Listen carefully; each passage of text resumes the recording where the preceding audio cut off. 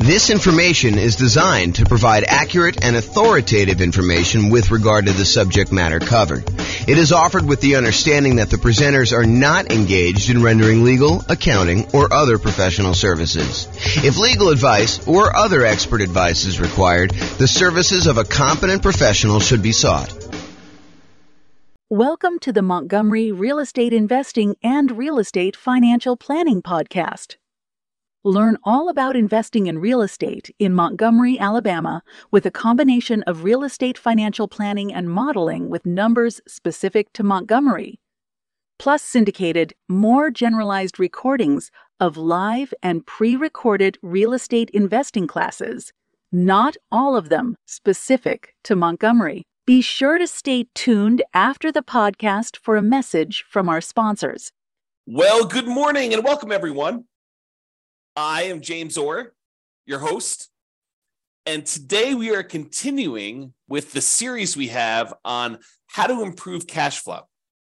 And specifically, today we're going to talk about how to improve cash flow during the stage of marketing your property for rent or rent to own. Really doesn't matter. We're really just talking about the marketing of your property that you have that you're rented out.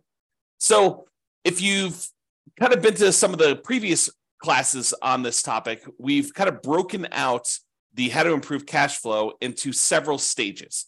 So for example, we have a stage for when you're searching to buy a new rental property. And we've covered that one already. We went over all the different strategies when you're searching to buy a property. Then we have a stage where you're financing the property. You found the property now, you're about to go put financing on it, and you're thinking about all the different ways that you might be able to improve cash flow on your rental property while you're financing it. And that's actually the largest group. It has the most number of different strategies for improving cash flow is the financing section. Then we've covered the section on how to improve cash flow when you're thinking about which real estate investing strategy to use, whether you're doing a lease option or doing house hacking or nomad or niching down to focus on a specific type of clientele or whatever you're doing there. And then we've covered this section on how to improve rental property cash flow when you improve the property, when you could do things to the property itself. Today, we're covering how to improve rental property cash flow when marketing the property. And then we have two other sections that we've yet to cover, and that is how to improve cash flow for properties that you already own, and then how do you improve cash flow on properties that you're currently renting out. So we'll cover those later on, but today we're focusing in on how to improve rental property cash flow when marketing the property. And honestly, this is going to be a relatively short class because there's really only 4 things that we can do when we're marketing the property to rent to make sure that we're optimizing the cash flow on it. And those are, number 1, make sure that you've optimized the marketing itself, which we'll talk about here in a little bit. Make sure that you maximize the exposure you're getting on your property. Make sure that you have like top-notch sales skills to be able to convert inquiries on your property into closed signed leases with tenants or tenant buyers. And then lastly, optimize the showings you have for when you're showing your tenants or potential tenant buyers the property itself. Okay, so let's start off. And there's really not that much to cover. I think a lot of these are going to be obvious, but I wanted to make sure we cover them so that we could be comprehensive because there's about 88 different strategies that we use in order to improve cash flow. Some of them are really obscure and a lot of people are not going to be thinking about them. And then some of them are really, really obvious in your face, but I want to tell you about them in case maybe they're not obvious to you. Or maybe you've not thought about them, or maybe you are, you're about to rent your property, or you're about to go buy another rental property, and you're thinking about the different discrete stages, and you're not thinking about these things in advance when you could be preparing for it. For example, maybe you need to do some prep into improving your sales skills, and you should do that early on so that you're not overwhelmed trying to close on a property and get the property marketed and rented and all that other stuff. And you're also thinking, man, I should probably learn how to, become a better salesperson to be able to, get the tenant or tenant buyer in this property converted into an actual signed lease and a profitable rental. So let's talk about this. So optimizing your marketing. And this is really about things like, do you have professional grade photos? I've taught classes before where I show the photos that some people are using on their rentals versus someone who has professional photos. And I ask them, this is actually the same property. the same model. Like I know sometimes we have these new construction neighborhoods, and you'll have like someone go in there with their old camera, on their telephone, on their cell phone, that looks like they've got like Vaseline smeared on the lens, and it's really small and very dark, and they don't even open the blinds, and all that sort of stuff. Versus someone who goes and they spend a little bit of money up front to get professional grade photos done one time at the beginning of their property life, when they're kind of like got their rental property and it's in the best shape it's going to be, and they kind of like get those photos and they can reuse those photos, and we compare them for the same exact model of a new construction type of house. One person kind of goes on the cheap, the other one goes and does professional grade photos. And I have people in the class tell me, which one of these would you call on? Which one would you want to rent out? And it's really, really obvious.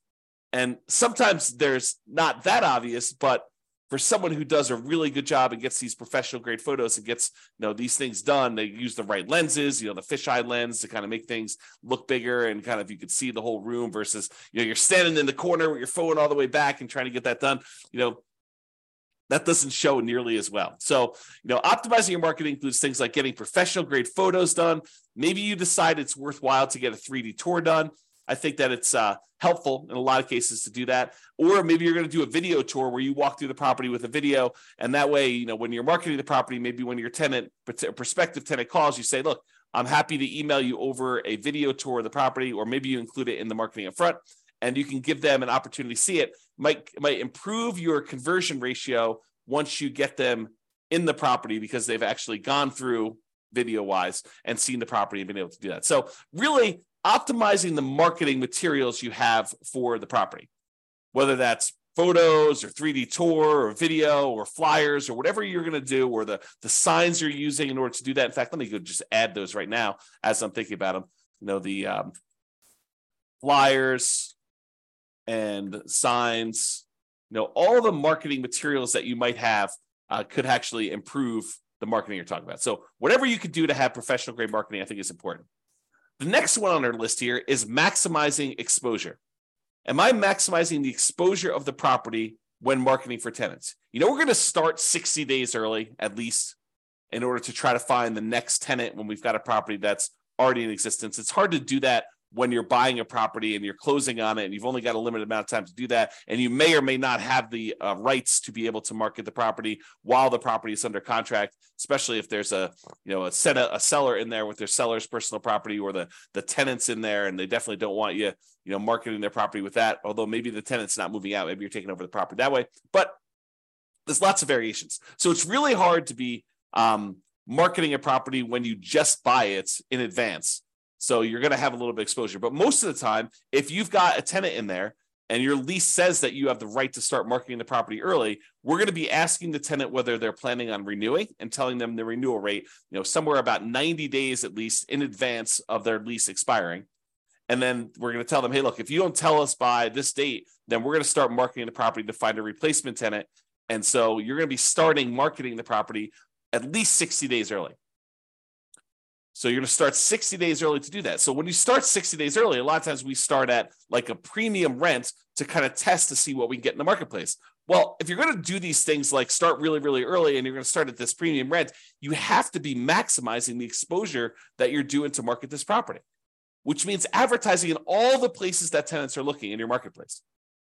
I'm not going to name specific ones because they may change over time.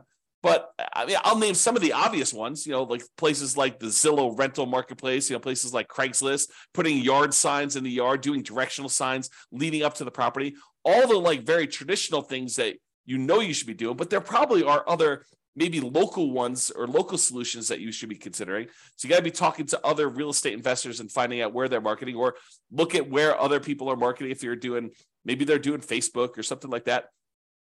Be in all the places where the tenants are looking. Maximize your exposure with your marketing. That is going to be a key to helping you get the rents that you're trying to get. So if we're starting 60 days early and we're starting at this slightly higher than what we might even think we might be able to get, like the top end of the rent range, because rents aren't exact, right? Rents are not like this property will automatically rent for $2,000 a month. No, there's a range. Maybe, at the wrong time of year, you're at $1,800 a month.